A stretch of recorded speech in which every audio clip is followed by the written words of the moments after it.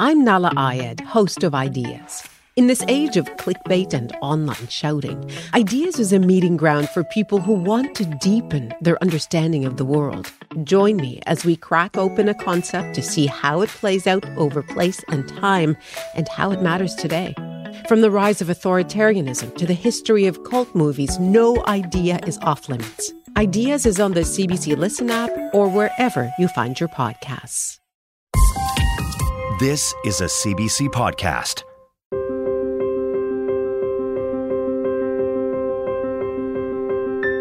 Hi, I'm Pia Chattopadhyay. Welcome to the Sunday Magazine podcast, featuring the stories we first brought you Sunday, December the 3rd on CBC Radio.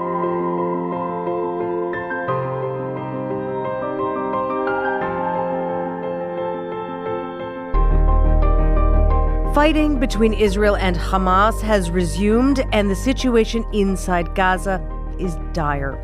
First up, we'll hear about the humanitarian crisis facing Palestinians there, and then a look at how Israel is calculating its next steps to free hostages and destroy Hamas. After that, 2 Canadian provinces still have statutes of limitations for childhood physical abuse. Our Sunday documentary will bring you one man's personal fight to change the law. Later on, it is time once again to test my brain and yours with an all-new round of our monthly challenge, That's Puzzling. After that, Maria Ressa won a Nobel Peace Prize for defending freedom of expression in the Philippines. Now, she's speaking out about disinformation's threat to democracies everywhere, including here in Canada. That's all starting right now on the Sunday Magazine podcast.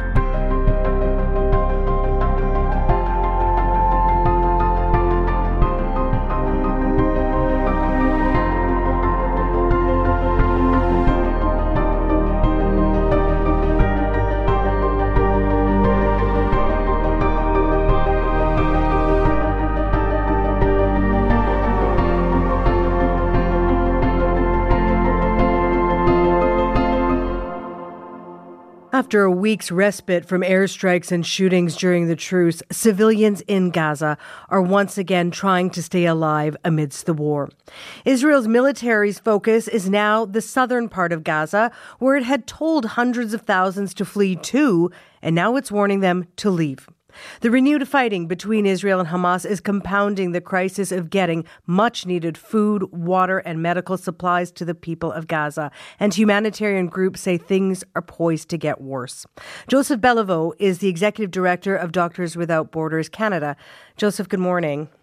Good morning, Pia. We are almost 2 months into this war, and except for 7 days, the people of Gaza have had food shortages, water shortages, medical supplies not getting in. So as of today, December the 3rd, tell me, or at least not getting into the amounts they need, tell me what you're hearing from your colleagues on the ground there. Yeah, you use the word dire. It's really hard to imagine this descending into something worse than it already had been.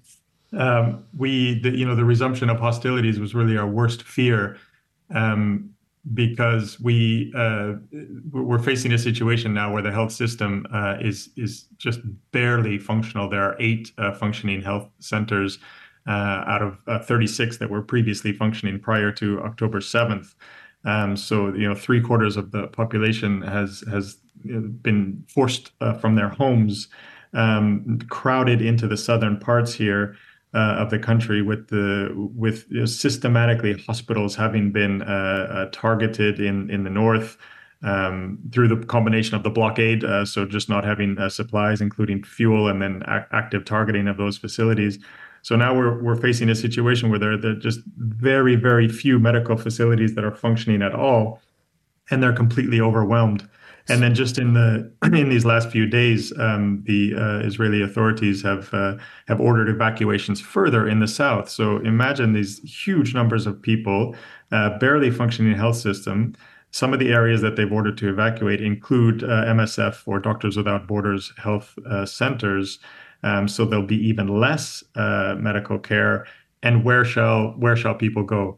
And this kind of ordering of evacuations like this, which has been a pattern, as we know now, for weeks, without provision, without a safe place to go, and with provisions for people is a crime under international humanitarian law. Okay, let me ask you about that week-long truce, because part of what happened during those 7 days was that aid did come in. I know not to the amounts that groups like yours say it should, but did that offer medical supplies? I know there's not very many hospitals or health centers left running, but were they able to restock, if I can put it that way? Yeah, so a couple of things were very good. We were, of course, very hopeful that pause would continue and would turn into a permanent ceasefire, which ourselves and many others have been calling for. In that period of time, we were able to evacuate staff. These were staff who were just sheltering and trying to survive in the north. We were finally able to get them and their families out and to the south. And then, as you indicate, the number of trucks with relief items, food, water, and medical supplies per day that were able to get across the border had increased significantly. Still less to what was daily coming across the border prior to October 7th, but that was a hugely welcome development. The amount of medical supplies that we would need to even support the medical facilities that are still open is far more than what we're getting. So our people are even during that period of time. So my colleagues are describing situations in the hospitals and medical facilities where, first off, there are way more patients coming in daily, or there were up until these last few days. Less mass casualty events. That's great. We weren't seeing the mass casualty events, but because people were able to move around a bit during that little respite, they were coming to the medical facilities, and we were seeing just enormous numbers of wounded. So people had experienced the direct violence, so burn injuries, fractures, internal injuries, lacerations, and so on, as well as starting to see really significant increasing numbers of the secondary health impacts of this. So because people sleeping on the streets, not having clean water, diarrheal diseases, respiratory tract infections, dehydration, and a lot of mental health trauma, as you can imagine as well. And of course, the medical staff, the nurses, the doctors, the myriad other kinds of people that work in healthcare facilities, they too have been living through this war for nearly 2 months now. Some have been killed, some have been injured. Many are just trying to push through. That must be taking quite a toll on them as well to provide whatever services they can. Absolutely. We lost on the 21st. Hospital Al Auda was hit, the third and fourth floors, where two of our doctors and a ministry doctor were working. They were killed. Dr. Mahmoud in that incident was a surgeon who had taken under his care a number of 3 children, in fact, because these are this wounded child, no surviving family. You've heard that acronym, no doubt, WCNSF, and you know. So indeed, it's been incredibly hard on our staff. We've lost staff members. We've also had a convoy. You may have seen that just now recently. We've gone public with a convoy of ours that was attacked. This was during an evacuation. We were trying to get people on the 18th of November from the north down to the south. Couldn't get through the checkpoints, had to turn back. The convoy was fired upon. Lost 2 family members of MSF, or Doctors Without Borders staff, in that event. So indeed, the mental stress, the exhaustion, the exposure to the violence has been relentless. And our staff are still amazingly just doing all that they can to provide medical care under these overwhelming circumstances. But it's very heavy.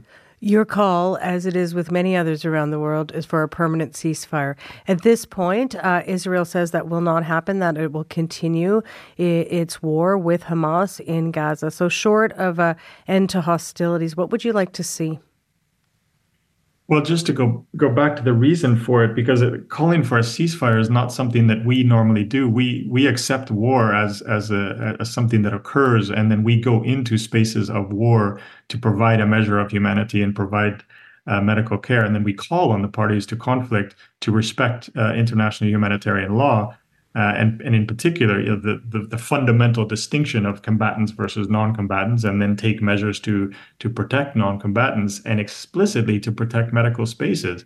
And because those aspects of IHL humanitarian law have been so egregiously violated and so repetitively violated, and all indications are that the resumption of hostilities will look like that again. That a ceasefire is the only real way forward, because doctors cannot stop bombs. Humanitarian aid cannot fix this crisis. There's a huge, massive need for humanitarian aid, but we don't have the space to deliver it to anywhere near the level that is necessary until the bombing stops. It needs a political solution. Joseph Beliveau, thank you for your time. We'll leave it there for this morning. Appreciate it. Thanks so much, Pia. Joseph Beliveau is the Executive Director of Doctors Without Borders Canada. So much of where this war goes from here depends on what steps Israel takes. Its Prime Minister, Benjamin Netanyahu, has said he will not end the war until Israel gets all of the hostages back and reaches its goal of destroying Hamas. But what does that really mean? Joshua Krasna is a former Israeli diplomat who was posted in Ottawa from 2011 to 2014.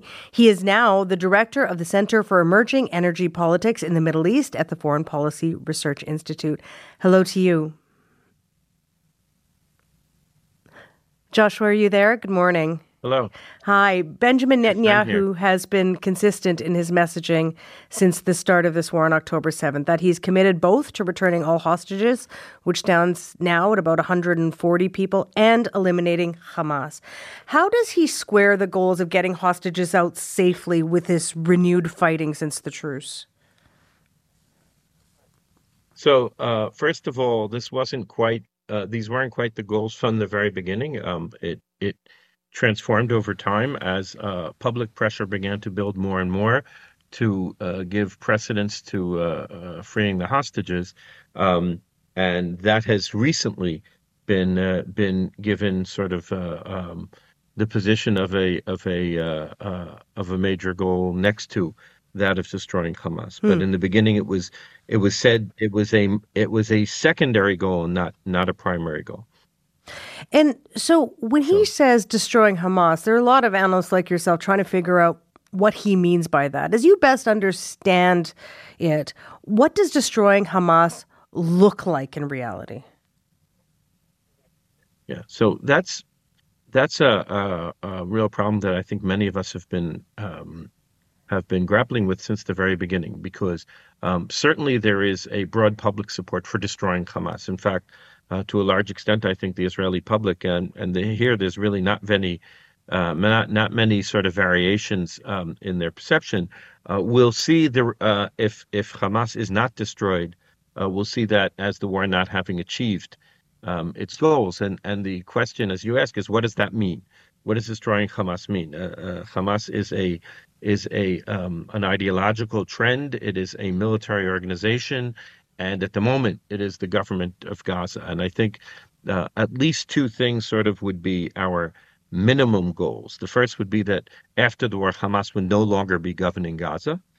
And I think the second would be that the military capabilities of Hamas would be damaged or diminished or attrited enough that they could not pose the same threat that they did on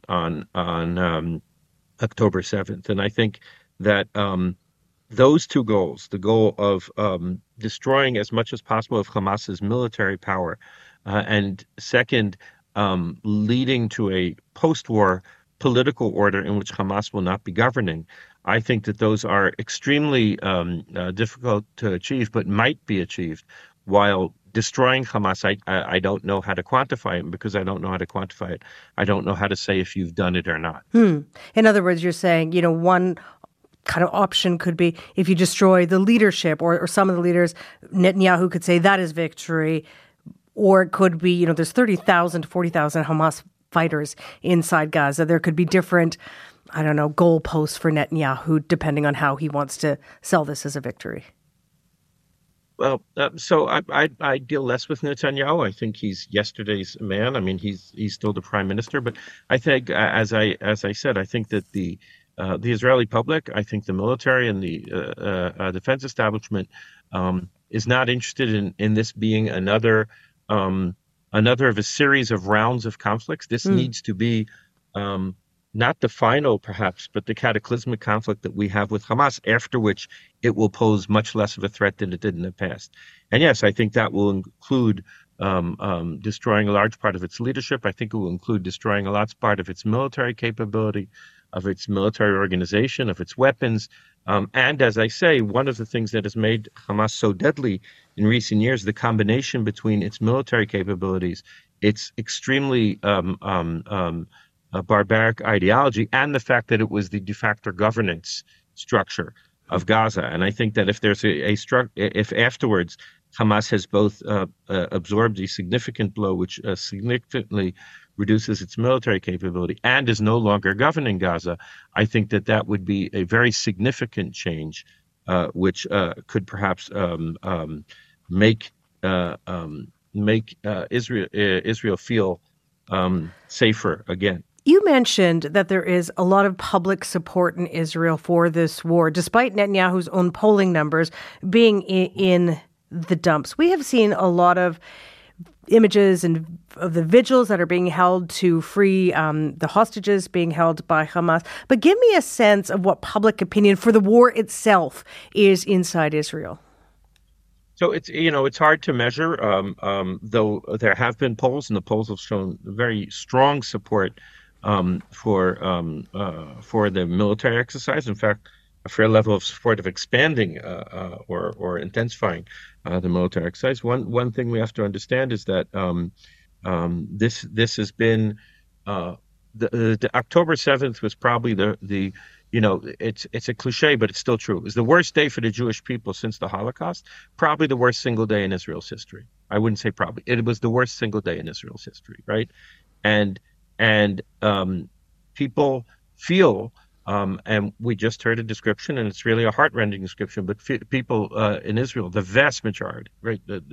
There's maybe an infinitesimal minority that does not say it this way. The vast majority sees this is a war that was forced upon us, right? And it's a war that was forced upon us that we have to win. We have to win against the enemy. The enemy is not the Palestinians. The enemy is not the inhabitants of Gaza. The enemy is the well-armed terrorist organization that took Gaza by force by 2007, has been ruling it since then. And until that threat is removed, I think that Israelis will no longer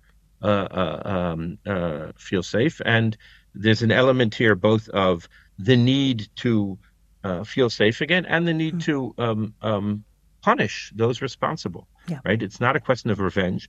It's a question of that in order to restore deterrence, the people who carried out the first violent act have to know that their act did not succeed. And the way to do that is to let them, that is the people who carried out the attack, right, understand that they were figuring wrong. They were figuring wrong that they figured that Israeli society wasn't united, and their act actually united Israeli society a lot more. And they were wrong in thinking that they could bring Israel to its knees. Just a point of clarification that Hamas was democratically elected before keeping itself in force for all those years, just to make that point. Well, Hamas was not actually democratically elected. Hamas won the elections for the parliament. The president was elected from Fatah. And Hamas in 2007 seized power from Fatah and seized power in Gaza. Okay.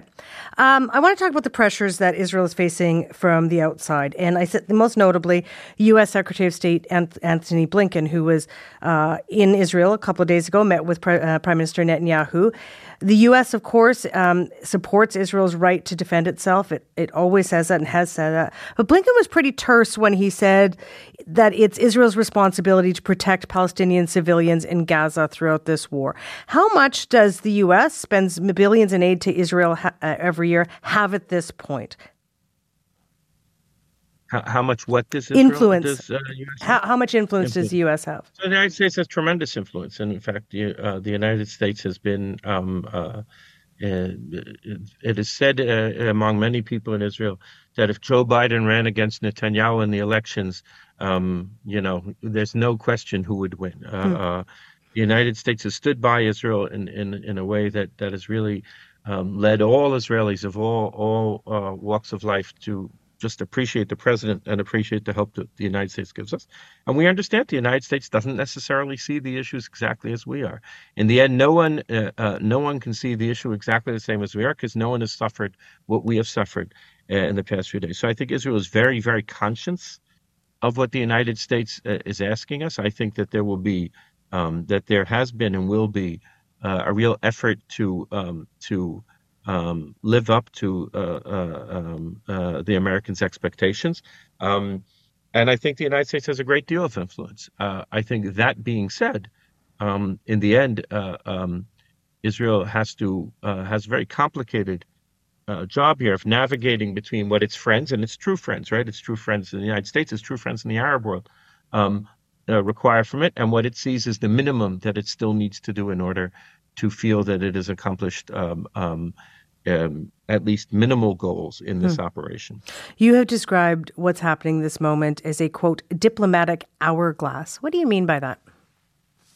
So I think every war that Israel has ever fought, unfortunately, or not unfortunately, it's a historical fact, it's fought against the clock because this was true in the Cold War, and it was true even since the Cold War, which is that whenever Israel has gone out to carry out a military operation, the major players in the international community, it was the United States and the Soviet Union. Now it's mostly the United States. But on the other hand, Israel now needs to take into account more its regional allies, its regional friends, those countries who had relationships with it. And they, from the beginning of the operation, as in the past, there begins to be pressure on Israel to finish it up quickly and reach a situation where the war is not extended. And this has been in almost every war that Israel's had. And Israel, in almost every war that's had, has ended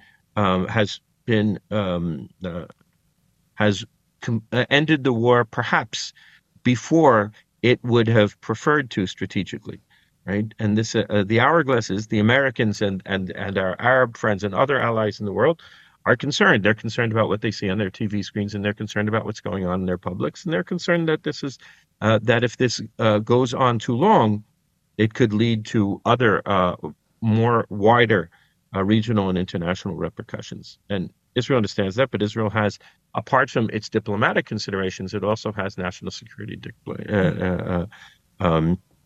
considerations, and always needs to sort of be maneuvering between the fact that it knows that its friends would like it to finish up more quickly, but it needs to make sure that it has attained goals that it feels are at least minimally the goals it needs to. And in this particular case, we have an even more difficult case because the aggressive action which began this war was so horrific and struck Israel so much that there's a domestic political concern as well. Given right? Israelis. Given those timing pressures, as you sort of refer to them, and given that the goal by Netanyahu is to destroy Hamas, what is your assessment of how long this war goes on for? It is very hard for me to say. I don't think the war will be. I would rather not give you an assessment because it wouldn't really be based. I don't think the war is going to be another 6 months. Okay, I think the Israeli presence in Gaza territory will end in another few weeks or perhaps a few months, and then Israel will be on the borders of Gaza differently, but largely in the same way as it was before. And is that your assessment? I just have about a minute left, but is that your assessment of what kind of the future of Gaza might look like after the war, that Israel will go back to? An easy question to finish in 1 minute. I think that in the end, there needs to be a governing structure that will replace the current governing structure so that Hamas is not governing. I personally think that we don't really, the Palestinian Authority might not be our best interlocutor, but it's really the only one we have. I don't think that we, in the near to medium run, we certainly not Israel, but even all the international community can build a real alternative. So I think that in the end, the Palestinian Authority should be going in there with a lot of help and support and capacity building by the international community and by moderate regional states who want to help solve the problem. And I hope that will be the political order that will be afterwards. Whether we can go immediately to a political process in which there'll be a two-state solution, I'm not that optimistic right now. Okay, Joshua, we'll leave it there. Appreciate your time as well. Thank you. Thank you. Joshua Krasna is the director of the Center for Emerging Energy Politics in the Middle East at the Foreign Policy Research Institute. You're listening to the Sunday Magazine podcast. I'm Pia Chattopadhyay. Jack Whalen still has nightmares about his teenage years in Newfoundland and about the abuse he experienced there back in the 1970s. But he has no legal recourse for it, all thanks to a relative anomaly in Canadian provincial law. Jack is now 63 years old and living in Oshawa, Ontario. And for the past 6 months, he's been going back to St. John's, gathering signatures on a petition in an effort to change a law preventing him from getting the justice he seeks. Ryan Cook is a reporter for CBC News in St. John's who's been following Jack's journey. Here he is with our Sunday documentary, Jack in the Box. This is pretty much an exact replica of the cell that I was in for approximately 2 years. There's a box on the back of Jack Whalen's pickup truck. It's made of plywood, painted grey, with a door and a barred window on the back. Otherwise, it's exactly the same. There's a crowd gathering at the end of Middle Battery Road, a historic St. John Street overlooking the bustling port. Some people are helping, others are curious about what's happening here. Jack. Nice to meet you, sir. Oh, you're much younger than I expected. Thank you. Thank you. When I first meet Jack, he's just finished building this box, a kind of makeshift prison cell. Can we step inside if you don't mind? Sure. As my eyes adjust to the darkness inside the cell, hundreds of hash marks come into focus. They're all over the walls, 730 in total.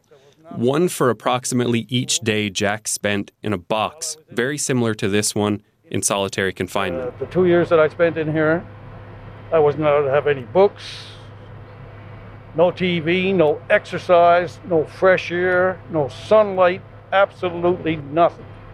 The only time I got outside the cell, Jack's wife, Glennis, and some other family members are writing messages on the walls. Jack has built this cell to help others understand, so they can see for themselves what he was subjected to decades ago. Can you just read what's on the side of this for me? It says, every night, this is where I go. I was not allowed to attend school. I went in at age 13 in grade 6. I came out 4 years later. I was still in grade 6.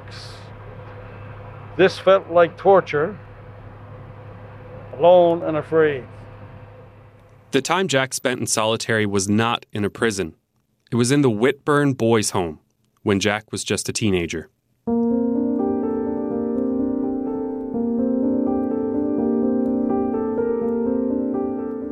The Whitburn Boys' Home opened in the 1940s. It was called a House of Correction for Wayward Youth.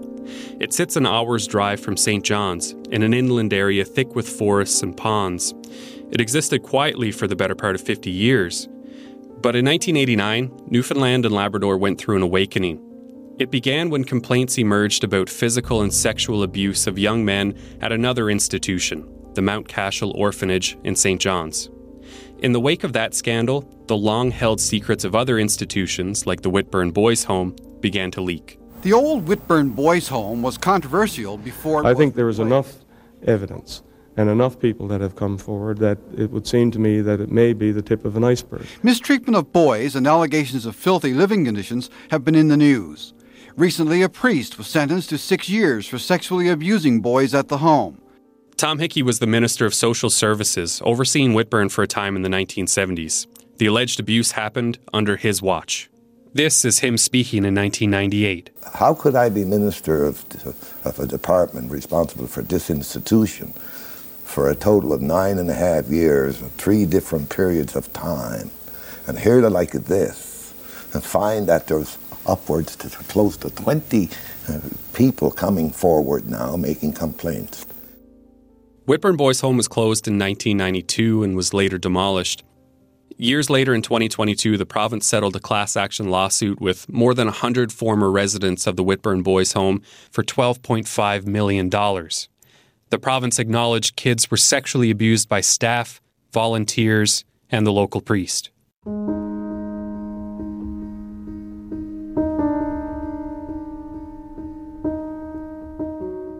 But Jack Whalen, who spent years in solitary confinement at Whitburn, wasn't part of that lawsuit.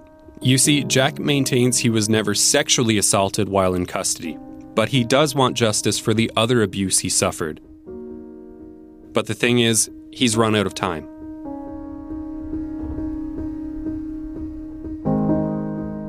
After abuse scandals began to break in 1989, the Newfoundland and Labrador government eliminated the statute of limitations on cases of childhood sexual abuse. That allowed these young men to file civil suits against the church and the government. Every province in Canada followed suit, and all but 2 took it a step further, eliminating the statute of limitations for all child abuse. Only Newfoundland and Labrador and New Brunswick restricted their amendments to sexual abuse only. So for Jack Whalen, who claims he was beaten by the guards and subjected to psychological abuse in solitary confinement, the statute of limitations has long since expired. He had 2 years after his 18th birthday to come forward. There are some exceptions, but those expire after 30 years. Whalen says he wasn't in a position to confront his past until after those 30 years were over. This is the exact same size, except it was 6 inches that way and 3 inches this way bigger. This box is Jack Whalen's way of protesting. The Limitations Act should be eliminated. It's cruel and unusual in my mind, right? And now there's a new urgency to his protests. As I say, I was in Toronto and I just got some bad news about my health, so I decided that, you know what, I'm going to come down here and let people know, make them aware of what happened back then, right? Yeah. Do you mind sharing what the health news is? Or? I have some problems with, I've only got 36% with my kidneys. A lot of organs in my body, I don't know what. The organs are not working right. Jack doesn't know why his organs aren't working like they should. He's still waiting for more tests. So in the meantime, on this rainy June morning, Jack parks his solitary cell in front of the Confederation Building steps in St. John's and keeps campaigning. He passes around a petition to passers-by and speaks with local reporters. In the cell, you could sit on your bed with your feet on the floor. If you sat on the bed with your feet on the bed or laid down, then they took your mattress, they took your bedclothes, they took your pillow, and left you with nothing, right? So you had to sit up straight. If not, they would take your mattress away. That's right. You told me a story about an ant. Can you tell me how that ant kind of kept you going? Well, when you're in a cell like this with nothing, absolutely nothing, every now and then you see an ant or something come in, and you play with it. So I would always put my hand in front of it, and it would go over my hand, it would go around my hand, it would go up your arm or go anywhere, but he'd never give up. No matter where you put your hand to stop him, he never gave up. I wanted to be like that ant, right? So I never give up. Boredom must have been excruciating. It was painstakingly excruciating, right? What do you do? Jack protests outside the House of Newfoundland and Labrador's government every day for a week. Then he leaves his cell behind and flies back to Ontario for more doctor's appointments. Can I just get you to just do a little introduction? Say hi, my name is... Hello, my name is Brittany Whalen. I am the daughter of Jack Whalen, Glennis and Jack Whalen. Brittany Whalen has a quiet intensity. Her parents describe her as headstrong, but overly empathetic. A combination she believes comes from her dad. I think he wanted us to have what he didn't have growing up. I had some friends that would have a hard time at home or didn't have the things that they needed. So my dad had adopted some of my friends that were in need and just, we always had an open door policy. Everyone knew this, they could come to him if they needed help or a place to stay. But Jack was also a strict parent. His kids always had a curfew, and he would get panicked when they stayed out late. The older she got, the more Brittany says she noticed these fears. I'd always known my dad was different from other dads. could sense his pain, that he had things that he was struggling with, a lot more withdrawn than other parents that I observed. And he had difficulties with social interaction, and he didn't help me with my homework. When she was 16, Brittany asked a question that changed her life. And I remember as a teenager asking my mom why dad wouldn't help me with my homework, edit my papers, and why I could only go to my mom for that. And my mom explained to me at that time that my dad was taken from his home, put into a juvenile detention center where he was abused and not permitted to attend classes, and that he only had grade 6 education, so he was actually not able to help me with the homework. He didn't have the ability to help me with that work. I was horrified. I was shocked. It was really hard to believe that our government and the people entrusted with my dad's care and upbringing could betray him like that. And that at that point, and even to this day, no reparations were ever made, that nothing was done about it. It just seemed so unfair. From that conversation came a promise. She vowed to become a lawyer and to do whatever she could to get justice for her dad. That's when I knew. I remember when I first got my very first computer and access to the internet. The first thing I did was research ways in which I could bring this case forward. I'm still chipping away at it. Brittany graduated from the University of Ottawa's Law School in 2015, and she's been on her dad's case ever since.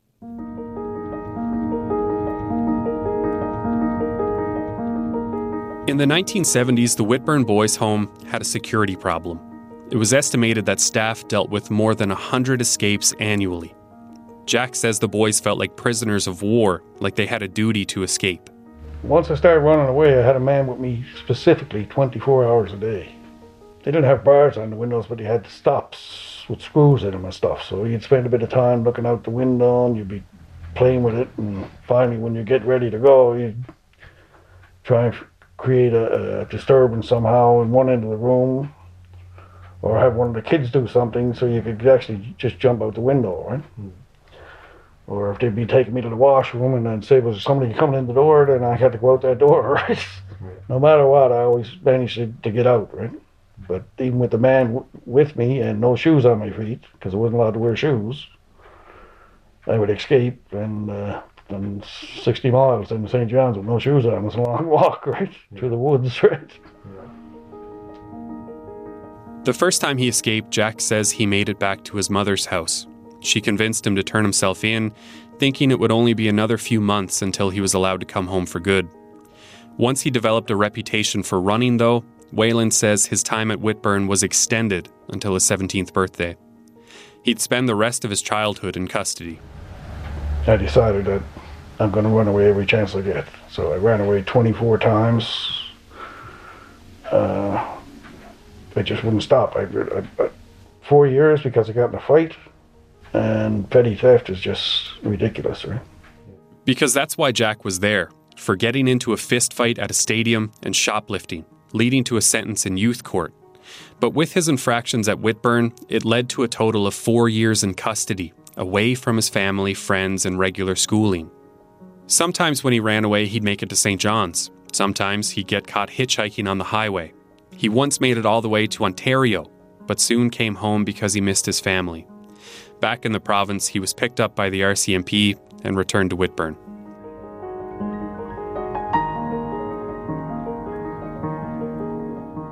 Jack was released in 1977.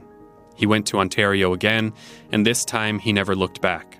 7 years later, the Whitburn Boys' Home made national news when a 17-year-old boy escaped custody and froze to death on the railway tracks. This escapee, named Alonzo Cochran, was found dead on nearby railway tracks, and the administrators were found negligent. During the ensuing investigation, a civil servant remarked on how boys escape daily, but information seldom made it beyond the gates. She wrote, "The Whitburn School for Boys exists as a community unto itself and even God himself could not break down the walls of this institution.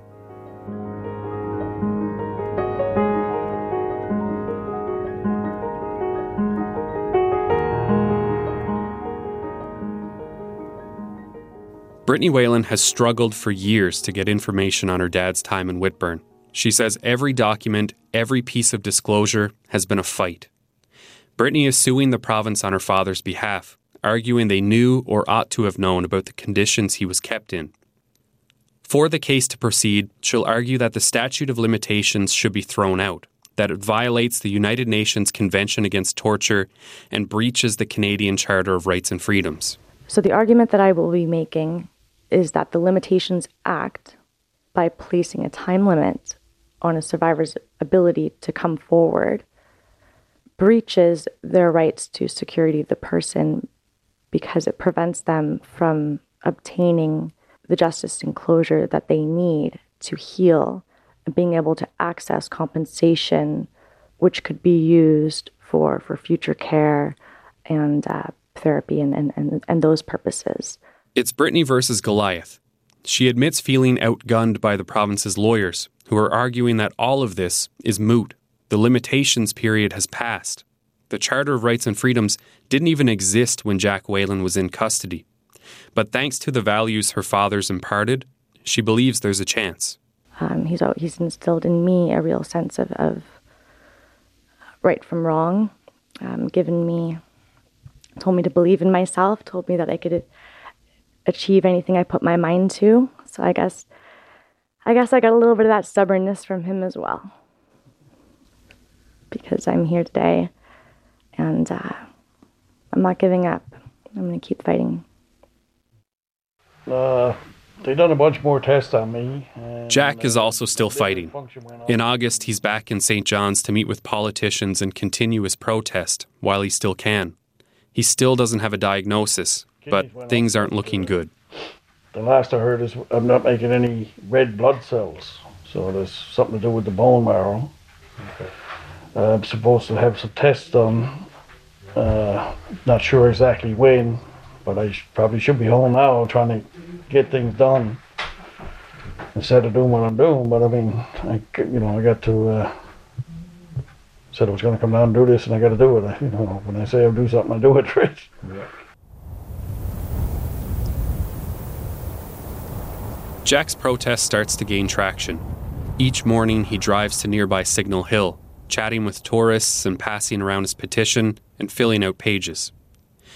Inside the Confederation building, his protest is also gaining ground with politicians. Well, first of all, I'd like to say that the PC official opposition, we are unanimous in that we believe that this legislation should be amended. I catch up with Helen Conway Ottenheimer, the justice critic for the opposition PC party. She's been after the justice minister to change the law since February 2023. She wanted to see it done in the spring, but nothing happened. Especially if you have suffered physical or psychological harm, you may need time to be able to, effectively come forward after, suffering trauma. So, to have that artificial barrier, when we see that is not the case for sexual assaults, and we do not see any barriers like that exist in the criminal justice system.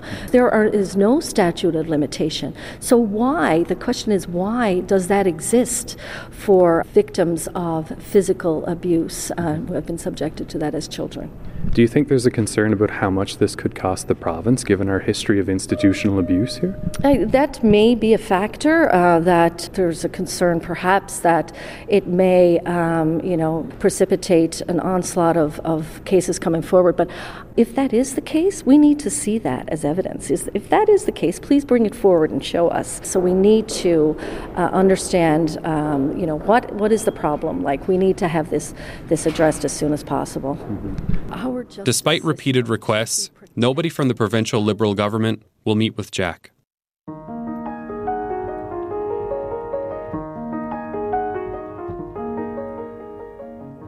I hear from Jack's daughter, Brittany, again in early October. She calls to tell me Jack has cancer. But he's delaying treatment. He wants to be in Newfoundland the following week for the opening of the legislature. He's planning on bringing his petition with him and wants it heard by those in power. He won't give up. A few days later, Jack and Glenys are back in St. John's.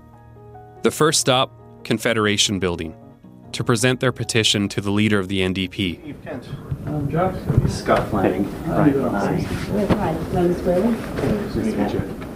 He meets with a pair of legislative assistants from the party. Jack starts by explaining his story again. I spent about 2 years locked in isolation with no books, no TV, no... Then tells them he has cancer. He passes over a binder full of signatures, 900 in total, 900 of them, right? Okay. and asks them what they can do to help him. Sorry for the terrible news, and we'll do everything we can not to delay anything for you. I think time really is of the essence. I think that's timely as possible. Some of our concerns today, and also may these gray skies and clouds be somewhat of a... The next day, the House of Assembly opens for the fall sitting. The Whalen family pulls up in the pouring rain. There's a housing protest happening at the same time, but there are just as many people here for Jack. This particular event, and the legislature is opening. We want to make sure... Further notice of motions. Inside the House, NDP MHA Leela Evans rises from her seat to introduce Jack's petition. Thank you, Speaker. This is a petition urging the House of Assembly to ask government to amend the Limitations Act to clearly state that there is no limitation period for civil claims involving child abuse of any form. Child abusers should not be able to rest easy under the protection of a limitation period where their victims continue to struggle.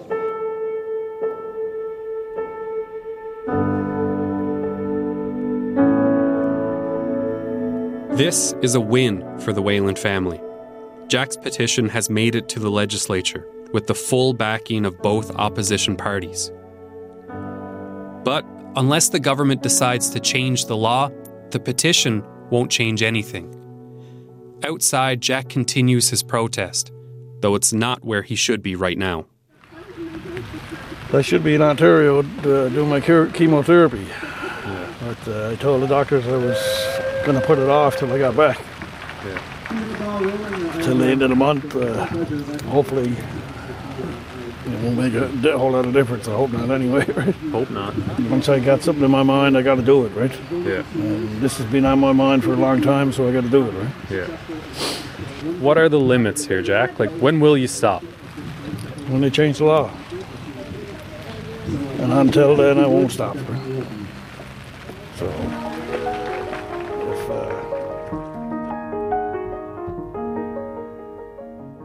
Jack Whalen is back home in Ontario now. He's begun cancer treatments. His family tells me they want to see him make this fight his priority, but his thoughts are still in Newfoundland. One of the first things Jack ever told me is that the wheels of justice turn slowly. And he's right. Brittany finally has trial dates set to hear his case, but not until October of 2024, more than 5 years after she first filed suit against the government. Newfoundland and Labrador's Justice Minister John Hogan says he can't comment on Jack's case since it's before the courts. But he says his government is always reviewing legislation to ensure it meets modern standards. Brittany Whalen is not giving up. I think what happened to my dad has affected every area of my life. It's become fighting for justice on his behalf has become my life's work. But I eat, breathe, sleep this case. Someone's got to do it. So here's hoping it will all be worth it in the end.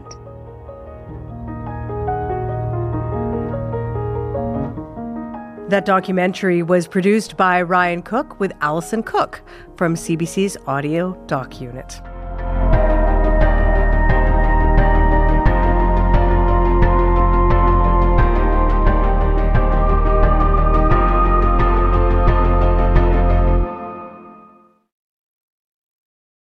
This episode is brought to you by Paramount Plus. Get in, loser! Mean Girls is now streaming on Paramount+. Join Katie Heron as she meets the plastics in Tina Fey's new twist on the modern classic. Get ready for more of the rumors, backstabbing, and jokes you loved from the original movie with some fetch surprises. Rated PG-13. Wear pink and head to ParamountPlus.com to try it free. I'm Nala Ayed, host of Ideas. In this age of clickbait and online shouting, Ideas is a meeting ground for people who want to deepen their understanding of the world. Join me as we crack open a concept to see how it plays out over place and time and how it matters today. From the rise of authoritarianism to the history of cult movies, no idea is off limits. Ideas is on the CBC Listen app or wherever you find your podcasts. It is time for this normally sedate and dank studio to transform into an arena of victory or shattered dreams filled with triumph and despair. Yes, it is time once again to play That's Puzzling. Supposing you find the answer to who did he do the things to do. The puzzle is still as a puzzle to you. Is what is it that has to be done as a puzzle and song?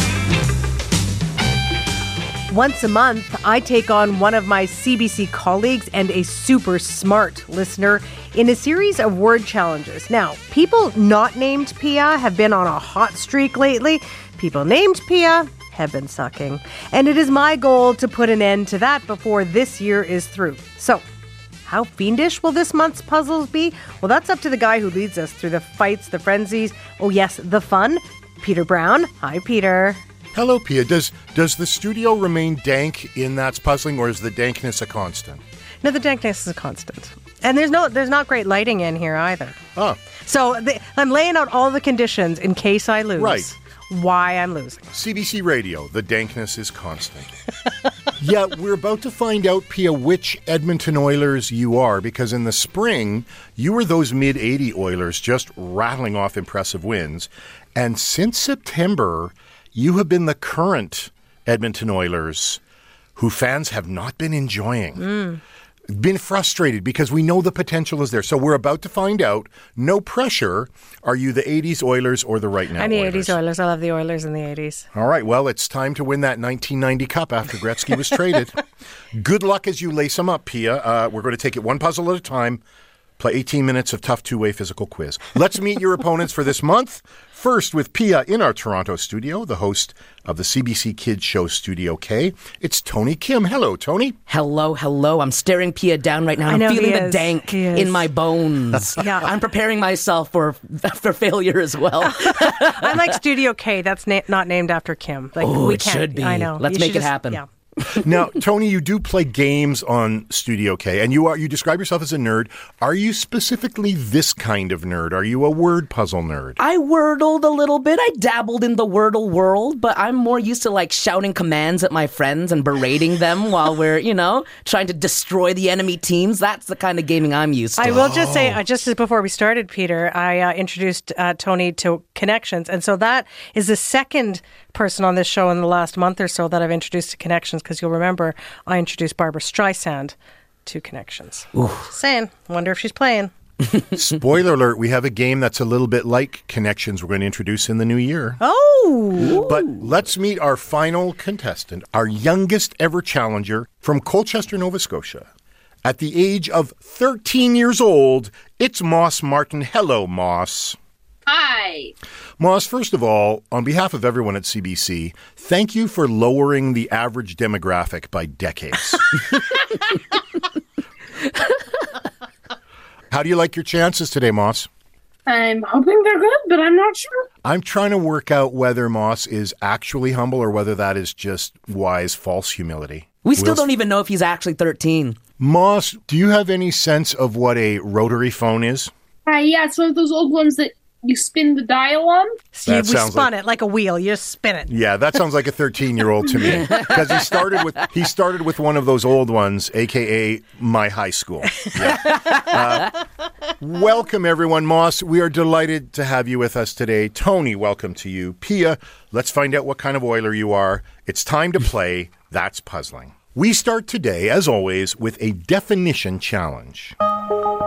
I'm going to give you a word with 3 possible definitions. One of those definitions is real. 2 I've made up. So, Pia, this is a switch. Your challenge is to spot the real definition. Okay. This is worth 1 point. Today's word is zeugma. Z-E-U-G-M-A. Zeugma. One of these is a real definition of the word zeugma. I'm going to get a little narrative here, so listen closely. First, imagine a flamenco dance, but slow and intense and melancholy. That is zeugma. Second option, zeugma, a literary device where a word has 2 meanings in the same sentence. And I'll give you an example. Moss went to the lake and caught 3 fish and a cold. So caught works 2 different ways on catching the fish and catching the cold. That word that does 2 different things in a sentence is zeugma. And finally, an appropriate winter scene. Picture a giant fur-trimmed winter cloak. That is a Norwegian-style garment. That is a zeugma. So, you've got the slow flamenco, you've got the literary device, you've got the Norwegian cloak. Pia, I heard you say, oof, so we're coming to you first. Okay. Which do you think? And let me point out before you answer, we've had a lot of close games. It might all come down to this. Yeah. Here's where my brain is going, Peter. Zeugma. Sounds like you devise these puzzles, and I feel like you're just like, Zumba sounds like Zumba, and so you went to flamenco. Like, I'm just feeling like there's a dance thing, so I think that's fake. The number 2, the 2 meanings in a sentence, I mean, that was brain twisting for me, and you are a brain twister with all your wording. So I feel like that would something come out of your big brain. So I'm going with the giant fur-trimmed cloak, as you called it, because I also, when you said zeugma, giant fur-trimmed cloak, I thought, well, maybe it's one of those Scandinavian words like höga or something like zeugma. So I think the real one is number 3, fur-trimmed cloak. I do like the way you said höga. I wish I could give you a point for that. Tony, what do you think? I'm thinking option number 1. I feel like it's it's an artistic kind of thing. It's like it's a letting out of passion in the middle of a dance. You go zeugma. Zeugma. I wish you could see him. I wish, but exactly what you're imagining by hearing him is what he's doing right now. My arms are spread out wide. My chest is bare. I'm letting out my zeugma.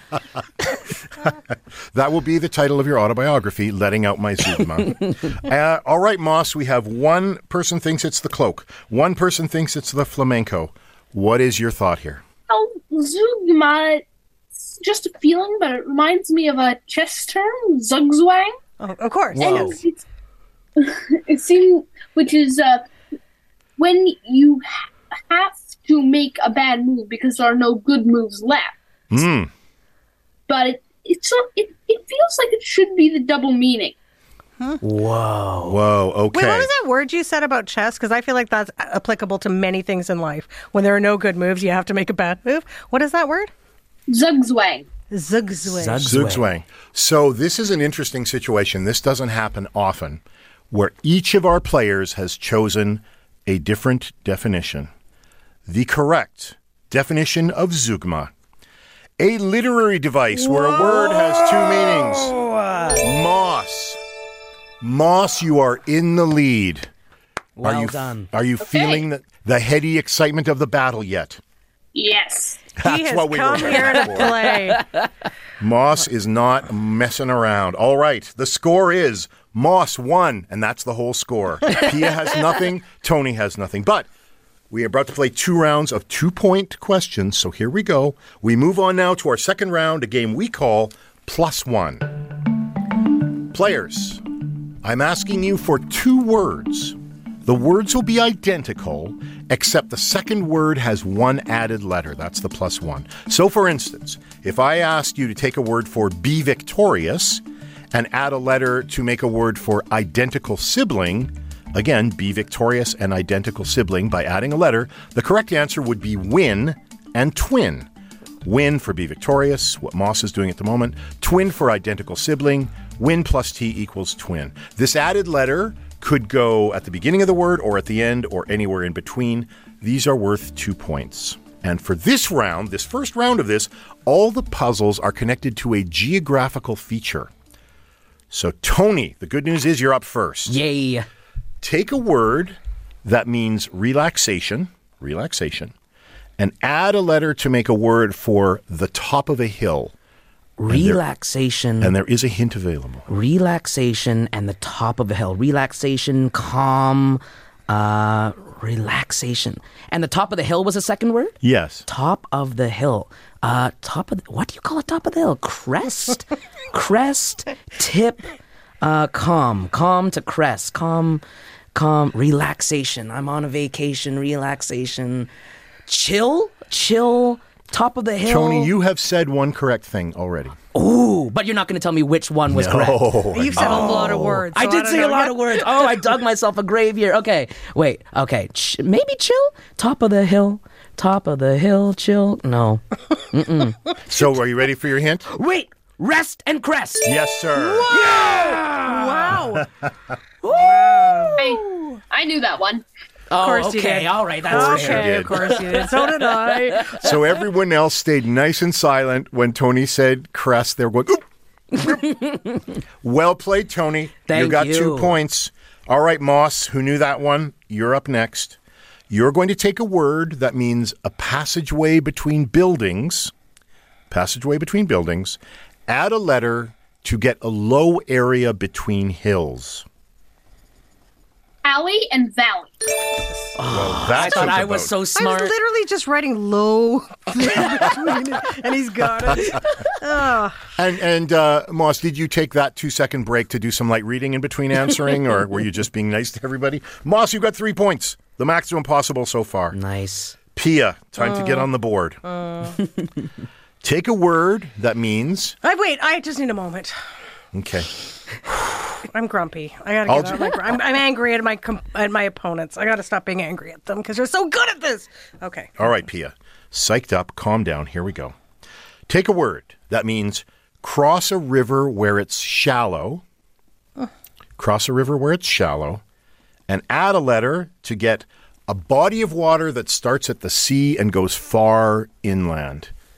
And I have some hints here. Just hold on.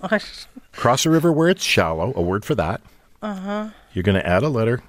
You sound more defeated than you should be at this point. I'm not good with water. Bodies of water. That is not good for your I hydration. know. Inlet. I'm like, okay. A body of water that starts at the sea and reaches far inland. Sea or ocean? Is either. Oh, see how I sounded so smart there? Yeah, that was good. Okay, and goes inland. A stream? Cross a river where it's shallow, body of There's water. a word for that, and I just can't think of it. And I Right. know that word, but I Okay. can't think of it. You should see the control room. They are everyone's smug today. Andrea, our producer, is just like kind of giving me wide eyes, and Aronde, our technician, is just nodding, like, I got this. Well, they have the mild advantage of having seen the answers. That's fair. That's fair. Oh, yeah, I know. They're like, Moss, I know this. Yeah. All you have to do is read page 4. Come on. I'm buying time. The only salty water right now is a tear coming out of your eyes. I have a water glass that's going to come across the table into your face in a minute, Tony Kim. Pia, Yeah, I'm buying the letter that you add is J. J? Yeah. Oh, to the body of water of inland. A jut, a jute, oh, God. Ute, I don't know what I'm saying. A J? You add a J. You cross a river, you add a J, and you get a body of water that starts at the sea and goes far inland. A jet? No. Oh, God. It's in the middle of the word. We'll give you even more. Oh, even worse. A jar. I don't know. You're about to go, oh, Tony, do you know what it is? No, I was hoping Pia would just vamp a little bit more so I would get more time. Crossing the river where it's shallow to a body of water stretching inland from the sea or ocean. From the sea or ocean. And you add a J to get... add a J in the middle. Yeah. This is injustice. Injustice is what I'm feeling right now. Okay. No, I don't have anything right now. Let's see if we have a stumper or whether Moss has this. Ford and fjord. There it is.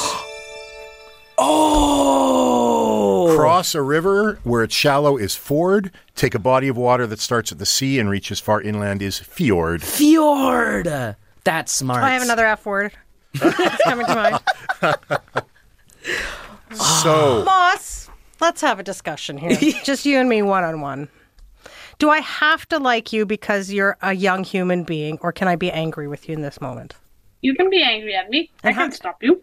Oh, diffusing. What a great answer! Oh, he even has the Zen calm of a master. The current score, the calm and humble Zen Master Moss has 5. Tony has 2. Pia, it's not impossible, but Pia is not yet on the board. At the moment, it's a bit of a Connor McDavid performance. Now we turn to our final round. We're going to stick with +1. These are worth 2 points, and hints are available. We're going to start with Pia. Take a vehicle pulled by horses. Vehicle pulled by horses. Yeah. Yep. And add a letter Tesla? to get nice. That's right. to get trickery or deception. So cart, horse and cart. What else do horses That pull? kind of word, yeah. Cart. That kind of word, not that word. Nope. Nope. Okay, what else do they pull? Horses pull vehicle. Trickery or deception. Cart. What else do horses pull? What kind of vehicle? A bike, a car, a truck, Think about train. a song that you're going to hear on the starting soon, and that runs through the Here month comes of December. sleigh. Ooh. Sleigh. And then add a letter to get trickery. Slate. There it is. Nice. Well Here done. comes Santa Claus. Here comes Santa Claus. Except I'll sing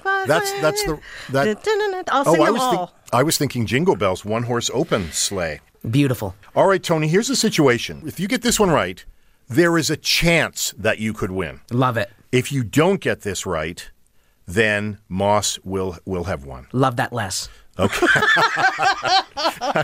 So your challenge is to take a word for the main branch of a tree, and add one letter to get a word for acquired. Acquired. Main branch of a tree. And there is a hint available, don't forget. What is a main branch? I didn't know there was a... Oh, wait. Trunk? Trunk? Is that a branch? No, branches come out of trunks. Acquired. Acquired. To take, to receive, take. You should see his red pen going. Oh, he's going. Acquired. Take, receive, accept. Accept. I'm going to give you the hint. Yes. That second That means word, you're not going on the right path. This is the that what it second means? word, yes. Let me just nudge the car back into the road. The second word can also mean paid for. Acquired or paid for. When you paid for something, what did you do? I paid for it. I paid for it. There was a transaction. Yep. I gave money. Acquired. Yep, keep saying words for that. Okay, paid money, acquired, transaction, paid for, bartered, traded, trade. Trade. Oh no! I'll give you another moment. Paid for it. Acquired. I acquire. Give it to me. Receive. You should again. Acquire. I wish we had a camera. I wish we were on television. He is reaching out with his hand, like, give it to me. Acquired. Wait, tree. Okay, I'm missing the tree here. What am I missing with this tree? The main branch. Like the main branch. Main big They're branch. just trunk and then Okay. branches. Okay. Arms. All right, I'm going to have to call this. Tony, I'm giving you 3 more seconds. I could listen to this all day. No, he is so. Tony Kim is the most animated human I've ever. Wait, hold up. Right now, arms of a tree. I use my arms to pay for something. Acquiring, farm. You're gonna pull something in your shoulder. There's so many arm movements going on. Okay, I'm going to say, Tony. Oh, that was the most entertaining thing ever. That was lovely and joyful and unsuccessful. If Moss misses this and Pia steals it, Pia could still, in theory, win. But Moss, do you know what this is? Bow and bolt. That is correct. What? Bow. B-O-U-G-H. Like, rock-a-bye baby on the treetop, When the bough breaks, the cradle will fall. I have never heard that. The bough breaks? Wait, you've never heard this lullaby? I have never heard that in that. No, I've heard this lullaby. I've never heard that specific part of that lullaby, I guess. What did you think it was? When the wind blows, the cradle will rock. No, I did. I guess it's just not an important part of the rhyme for me. So that's infuriating. Here is where we are. Pia has 2. Tony has 2. Moss has 7. Wow. Moss has 1. I don't know whether anyone has ever scored 9 points. Let's just see if he can do it. So let's see if he gets the record. And I'm not sure whether he will. Moss, This is like in the high jump in the Olympics where you've already won, but now you're going for the record. Moss, take a word that means pieces of the Earth's crust. It's plural, pieces of the Earth's crust, and add one letter to get exercise that you do on a mat. Plates and pilates. Put the accent on the second syllable. Peter, don't help him. He doesn't need help. You know what? Here's what occurs to me. At Moss's age, he may have read this word and not heard it said. That's what I think happened. Exactly. He doesn't need any help, Brown. There is no rule about correct pronunciation, Pia. I'm sorry. Oh, my God. So you wanted me to. You know what? You wanted me to say no, Moss. You're wrong with pilates. Does anyone else have it? And you wanted to say Pilates as if it was your accomplishment. That's what you wanted me to do? Yeah. Okay. I support you, Pia. I support you in this. Yes. This is wrong. And not only do I want you to do that, it's my show and you will do that. All right. So, Moss, you scored 9 points. I think that's a record. Congratulations. Wow. Well done. You killed it, man. That was awesome. You're amazing, Moss. Thanks for playing, Moss. No problem. What fun this was. Tony, this was great. Thank you so much. I enjoyed the dancing even though I didn't see it. Thank you. That was so much fun. Oh, my God. Invite Tony to every party ever. Yeah. Thank you, players. Thank you, players. And at home. And for the final time in 2023, That's Puzzling. Thank you, Peter, Tony, and especially to you, Moss. A brand new, just off the shelf official Sunday Magazine notebook is on its way to you in Colchester, Nova Scotia. Now, we will be back in January with an all-new round of That's Puzzling. We've already started our listener contest for the chance to play on air with us next month. So if you want to give it a shot, we're asking you to invent a word that describes a person who shows up at the gym in early January and instantly realizes it is not for them.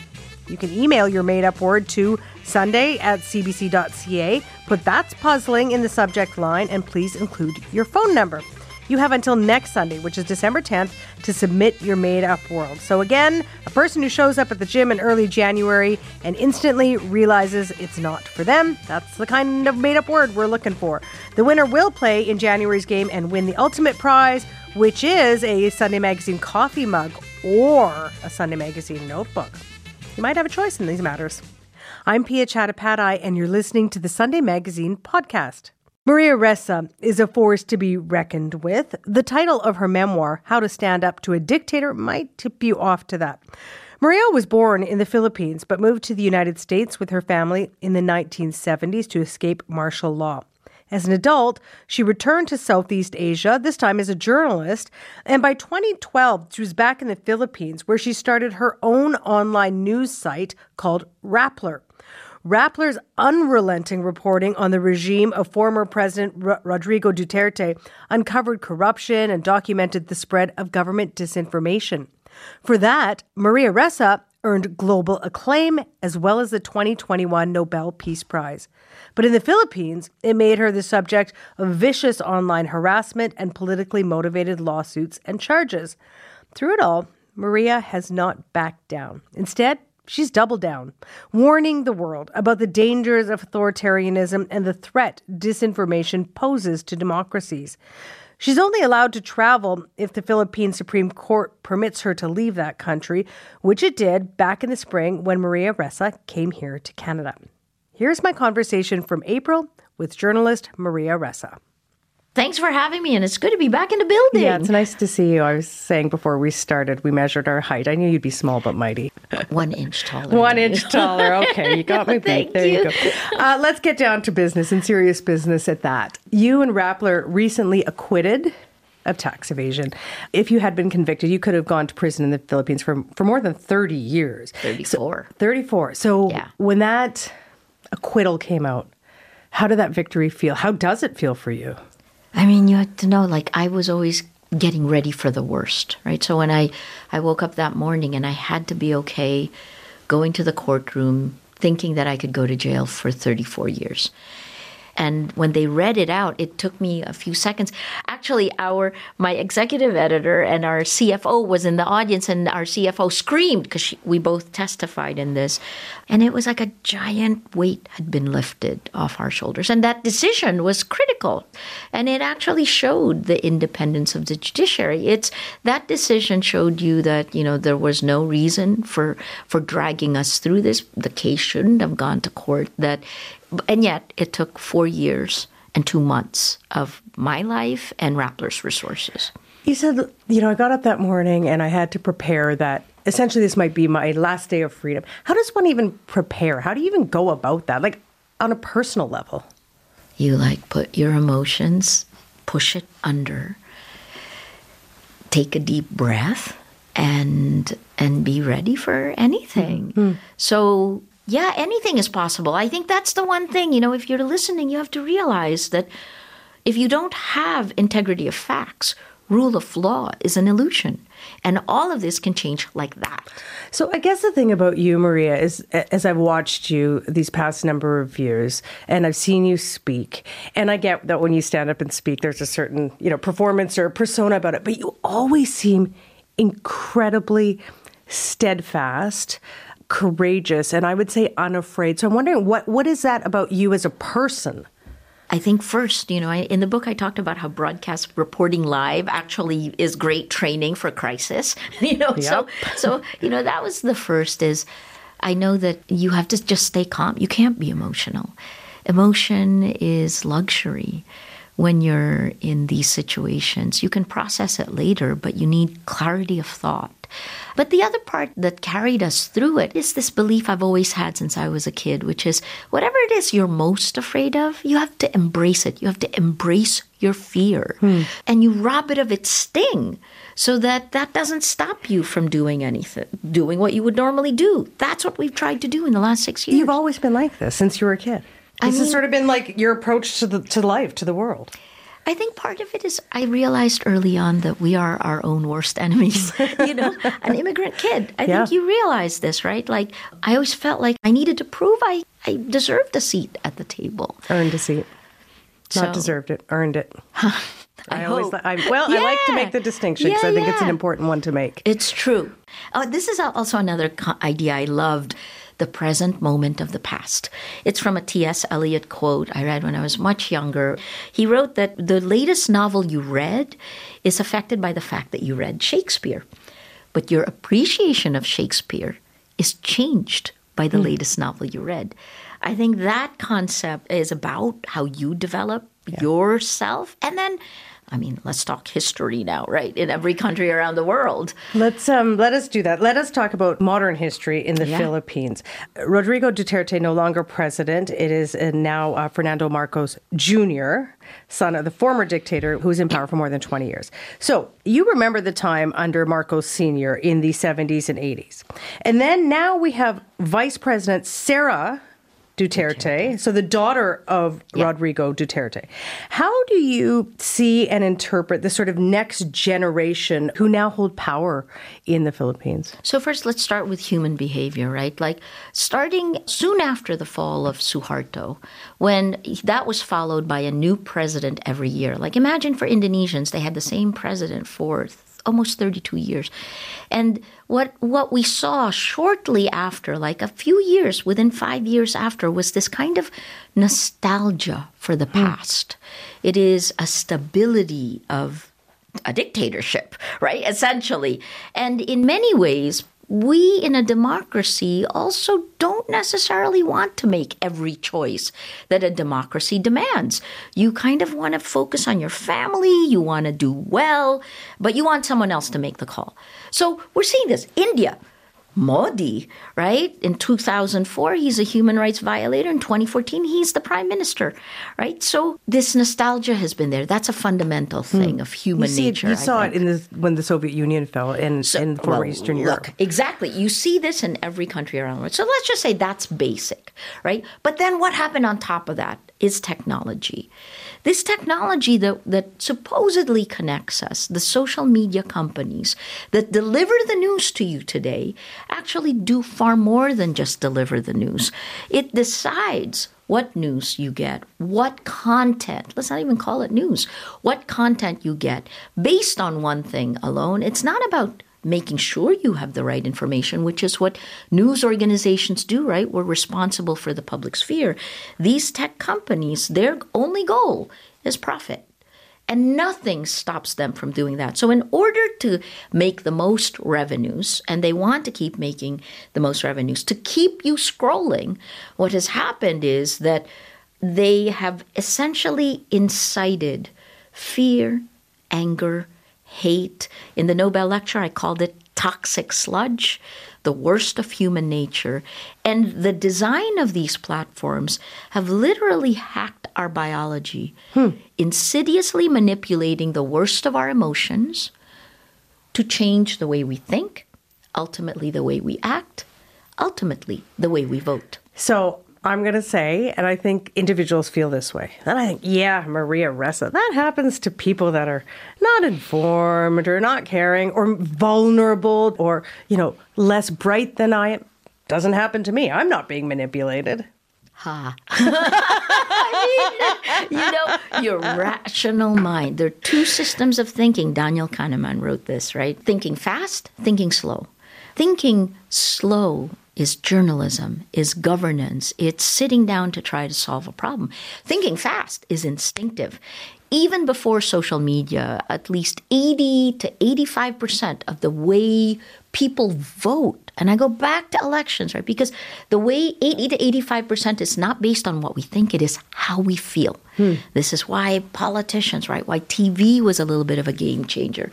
But I think the other part is don't underestimate how your instincts kick in, why anger keeps you scrolling, how you're mildly addicted to this platform because you keep scrolling. How long have you spent on TikTok, right? We now live in an attention economy, and the goal is outrage, attention economy. And we have been commodified. Your rational mind cannot stand up to this. That's important to note, that my rational mind cannot stand up, and neither can yours or anyone else's. No one. It's biology.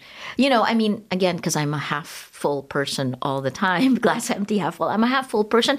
The best part of this whole horrific journey that we've been on is that it actually proved that humanity, that people in different countries and different cultures around the world have far more in common than we have differences.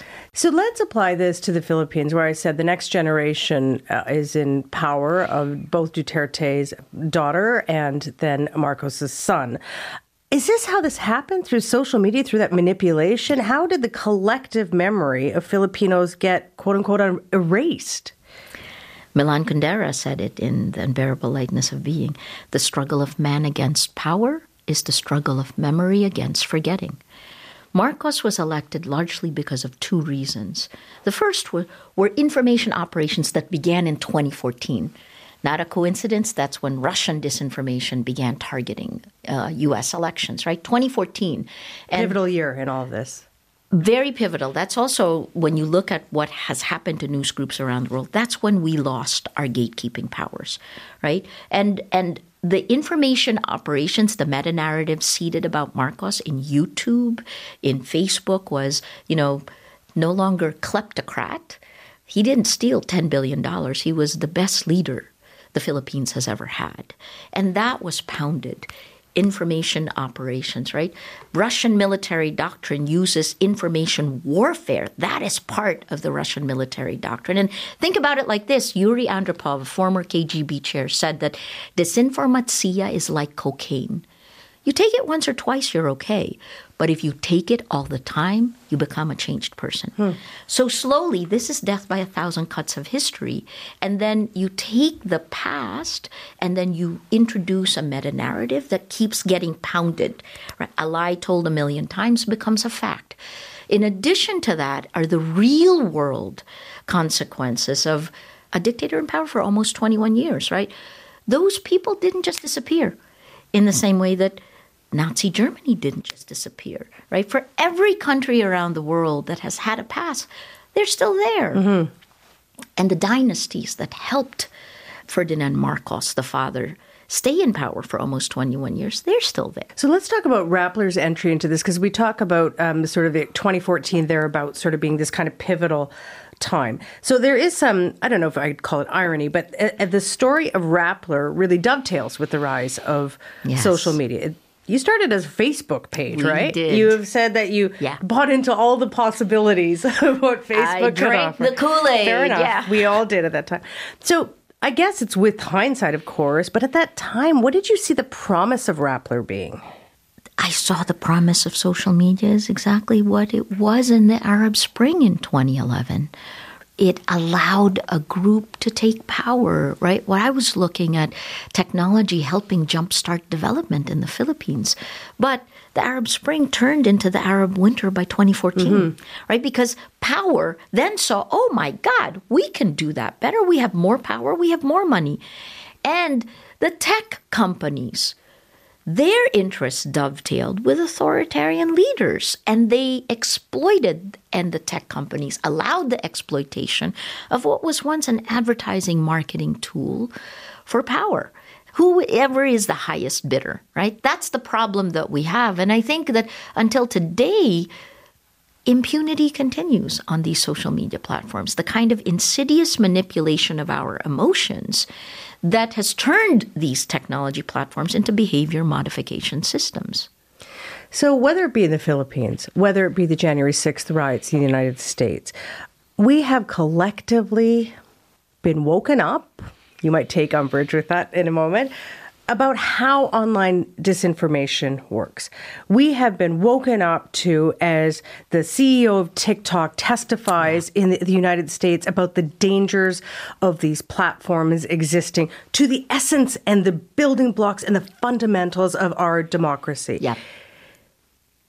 And yet, we haven't quite figured out what the hell we're going to do about it. We're trying. Yeah. So we're sort of in this moment of like, we know we got a problem. Yes. Yes. Now what? Yeah. In the long term, it is education. Right? In the medium term, it has to be legislation. In the short term, it is just us. I mean, when you talk legislation, think about it like this. There are building codes. We know this building is not going to fall down around us. I was at a conference where the Cambridge Analytica whistleblower actually said, even the toaster has more regulations dictating how it gets to your home than social media. And yet what social media has done, they've even quantified this, right? They say they A/B test in real time on real people. What's A/B testing? It's like a drug company going to the town square and taking the right side of the town square and say, hey, you people, let's test drug A. And then on the other side, you people, you get drug B. Oh, drug A killed you. Sorry.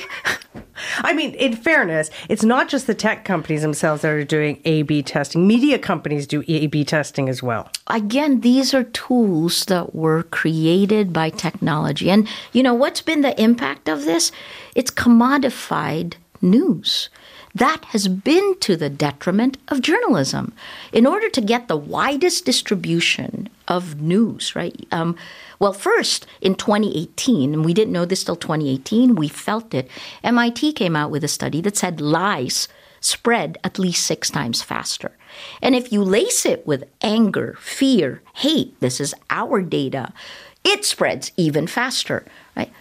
I mean, so does gossip, right? In the real world, right? Well, call it lies. I mean, yes, because you don't know whether gossip is real or not. But if it's fueled with anger, if you can tell something that so-and-so is really angry, or you spread a lie, like this stuff, this is human behavior works this way. It is. But that's why journalists were gatekeepers, right? That's why the public sphere was protected. That's why we were accountable for that. Take away those guardrails and now give it to tech, where the only thing they want is money.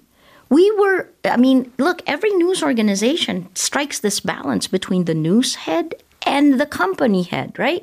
I mean, I've made decisions that have been bad for profits because it is in the public interest. Have you seen the tech companies do any of this?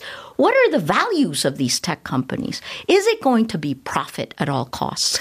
But if they said to you, the Zuckerbergs, the Musks, there are others as well, I don't need to be involved in that. I run a business, man. Like, I want to make as much bank as I can. They need to be regulated.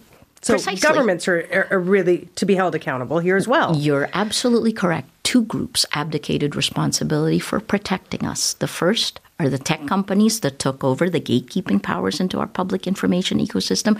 The second are democratic governments who abdicated responsibility for protecting us.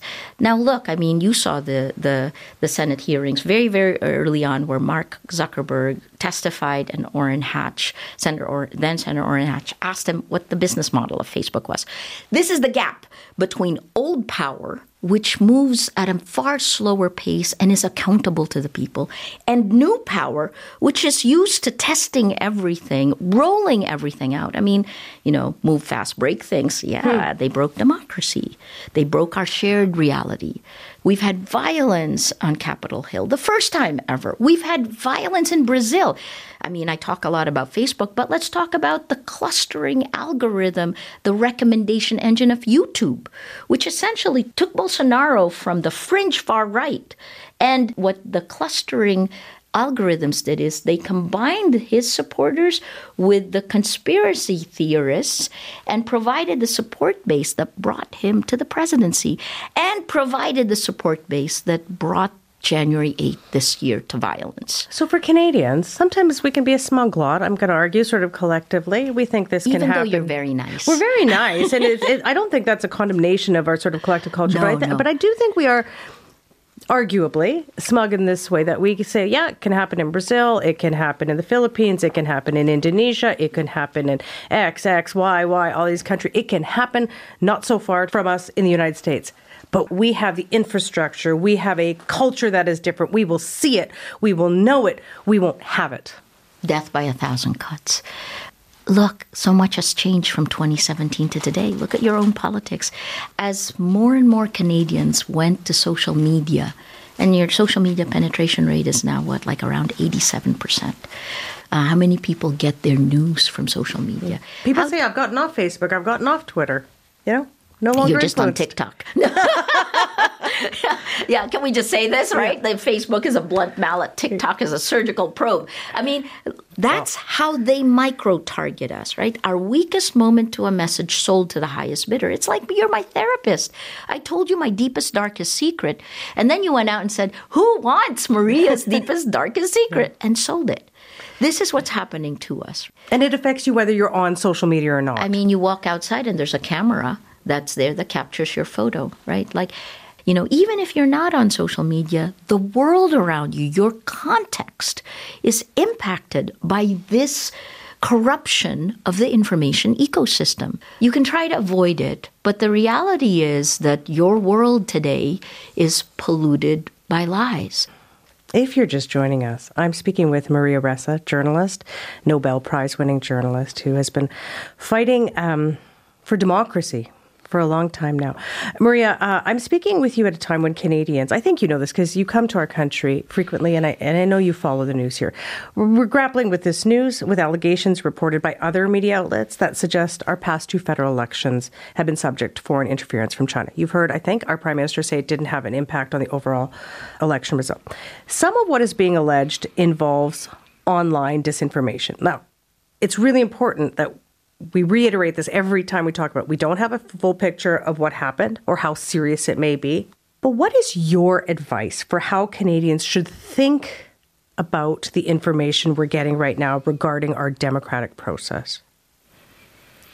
You have to demand a real-time data stream from the technology platforms, because that is the only way you can hold both the platforms and the insidious manipulators of the information ecosystem accountable, right? We know in the Philippines, for example, we know that we've seen Russian disinformation, we've seen Chinese disinformation. We started tracking this. Where did they come in? As early as 2018 to 2019, we actually saw the Duterte Marcos clusters, disinformation networks, bringing in Chinese propaganda, right? You can track this if you have a real-time data flow. So that's the first step. This is purely trackable. The tech companies have it. Why does the public not have access to this data? That's the first. The second is, oftentimes what I see in almost every country around the world, what people see as political can be shown as very simple battle for facts if you have the data.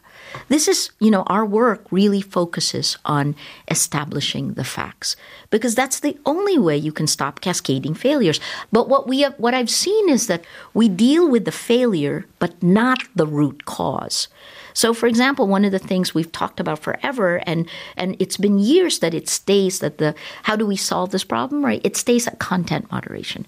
Please do not stay at content moderation. Let me tell you what that means. Think about a polluted river. That is our information ecosystem. I already told you AI takes our data. Think about that as the factory of lies upstream. Content moderation is like taking a glass of water from that polluted river, dropping that thing that will clean up the water, but then you toss it back into the river. It's like a whack-a-mole game, right? Beyond that. Move further up, right? When you spread lies, who wins? And you can see why illiberal leaders are being elected democratically. Because if you have a conscience and you don't want to lie and you don't want to incite hate, how are you going to get elected, right? The good guys are saying we should be doing that. Do not do that.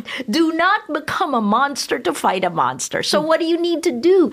Go all the way up to that factory of lies and shut it down because it will take a while to clean up this river and then you have to rehabilitate it.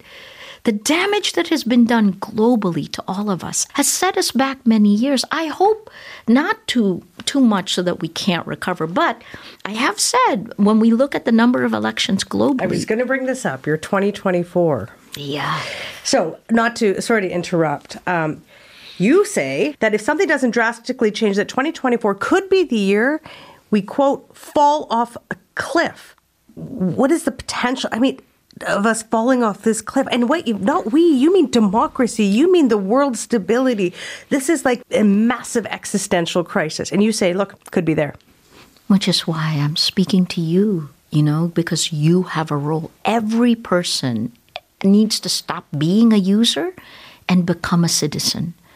We have to reinvent what civic engagement is in the age of exponential lies. But yes, the doomsday clock is ticking, and we are either going to fall off the cliff, which means, in 2024, Canada will have elections and sometime during this time period, 2024 or 2025, right? Your information ecosystem is already tainted, right? What we are seeing globally is the rise of the far right, and what we're seeing is something that I hope doesn't get to Canada, which is white supremacy. It is Viktor Orban calls it white replacement theory, right? And it is in state ideology. White replacement theory is another form of Nazism. We've been through this before. So what do we do, right? The first is, please, legislation. In the EU, it's the closest that comes to regulating the algorithms. This is not a free speech issue. This is a distribution issue. It's the fact that lies are spreading faster. That's what's turned our value system upside down. That's what's splintered apart our shared reality. So we're debating whether things are facts. Yes, and they shouldn't be, right? So what do we do, right? This is the penultimate question. Again, 2024 elections, as you say, in many places. The key ones in 2024 will be India, the world's largest democracy, where the BJP has its own machinery online, where Prime Minister Modi has moved. This is similar. Modi and Marcos could not enter the United States. And when they were democratically elected, all that went away. They could travel. Indonesia, the world's largest Muslim population. And your neighbor to the south will have its elections, right? So I think that's a tipping point. But between now and then, there will be 90 elections. 90. Think about it. If you don't have integrity of facts, how will you have integrity of elections? So please do not, if you're listening, please jump in. Take your cell phone, This is a person-to-person. Take my cell phone and what? You have to look at the context, the present moment of the past, and realize that we could lose our rights. We faced this in the Philippines. We faced it in Rappler, and we decided to hold the line. So Canadians, what are you going to do? In the Nobel lecture, I talked about a person-to-person battle for integrity, a person-to-person battle for facts, values, integrity. You must win that. And we need to move from the virtual world to the real world until the regulations kick in, the ones that will help hold not just these companies accountable, but will protect us. Listening to you always emboldens me, depresses me. And I honestly, that balance when I listen to you, it changes often for me. And I don't mean that as a criticism. No, I mean that as a reality understand. check. So the battle, these issues, the battle for democracy, trying to fix what's wrong with the internet, freedom, press freedom, these are not only huge, they're so complex. So what fuels this steadfast woman, this fighter? What keeps you going? Because something needs to get you out of bed every day, just like something needs to get me out of bed every day. Look, I understand the depression part, because when you look at the problem, it is horrific. Joseph Conrad, it's the heart of darkness. Yeah. It really is. That's where we are. There is no vision for the internet for the 21st century that is democratic. There is none. The incentive structure is horrific. It rewards the worst of humanity. Okay? Now, having said that, you have to accept that we are standing on the rubble of the world that was. This is truly creative destruction at work, So, are you trying to uplift me here or depress me? No. Truly, think about it like this, right? Like, when the world was never great. We were fighting for what? Equal rights, a more sustainable world, right? Something that's more compassionate, more empathetic. And frankly, even the way we told stories as journalists, right? It's okay to challenge all of this because now is the time when we can literally create it. I mean, what's so interesting to me now is that governments and citizens have the ability to recreate better, go upstream, fix the problem of lies that has contaminated, that is polluting our information ecosystem. And when you do that, the cascading failures, they right themselves. The world is worth fighting for, right? Tech companies, you have the power to change it immediately. And then finally, governments. Don't abdicate your power. This is a time of creative destruction. Do not be afraid to actually create better. I often say to people at the end of the interview who are activists and champions and fighters, keep up the good fight. I won't say that to you because there's no pulling you back from your fight. I know that about you. Continue on. Thank you for joining me. It's always a pleasure to hear you, and it's really great to be able to sit across the table from you and listen to you. Thank you, Maria. Thank you for having me. Maria Ressa is a journalist and Nobel Peace Prize winner. And since she was in our studio back in April and we had that conversation, she and Rappler have been acquitted of the fifth and final tax evasion charge they were facing in the Philippines. They face 2 remaining court cases.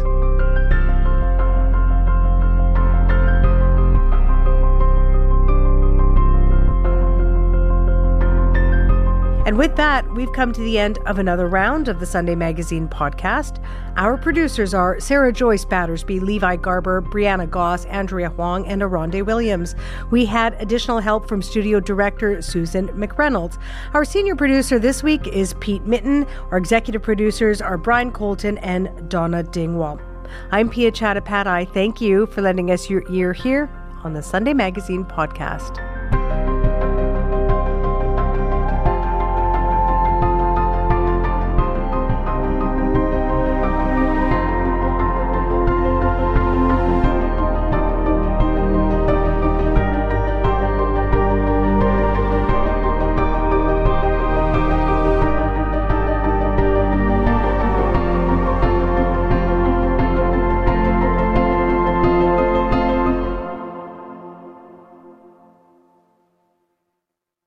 For more CBC podcasts, go to cbc.ca/podcasts.